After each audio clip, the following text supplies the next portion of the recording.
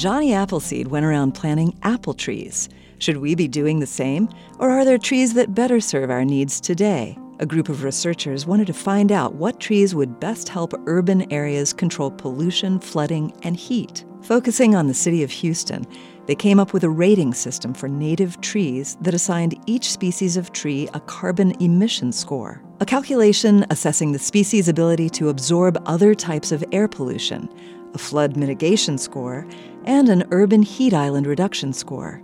This data was used to arrive at a total score and ranking for each tree species.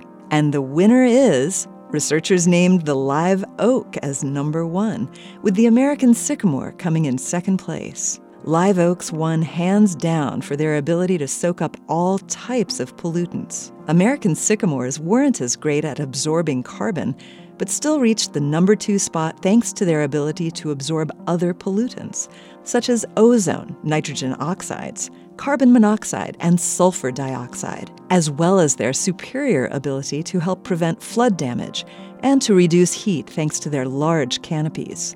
Of the 54 trees they evaluated, researchers named the top 17 as super trees, or trees best suited to counteract pollution, flooding, and heat in the city.